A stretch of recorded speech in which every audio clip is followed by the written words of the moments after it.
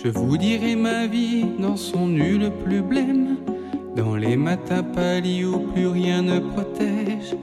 Je vous dirai mes cris jusqu'au plus imbécile.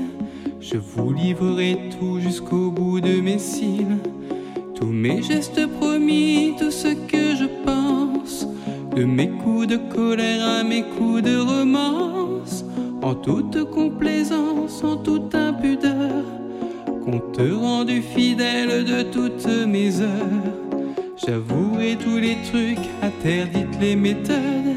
Je vous dirai les clés, vous livrerez les codes, les secrets inconnus à lire entre les lignes, les talismans perdus, les chiffres et les signes, mes arrière-pensées avec inconscience, mes goûts et mes dégoûts et tous mes coups de chance, même sans intérêt, même un peu facile, mes fantasmes enterrés, mes idées les plus viles.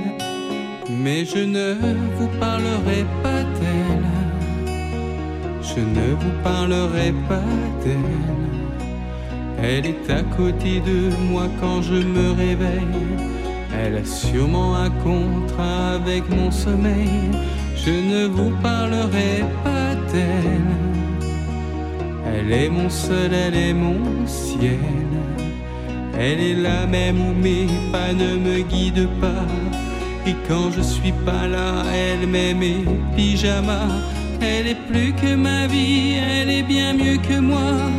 Elle est ce qu'il me reste quand je fais plus de poids. Je ne vous parlerai pas d'elle.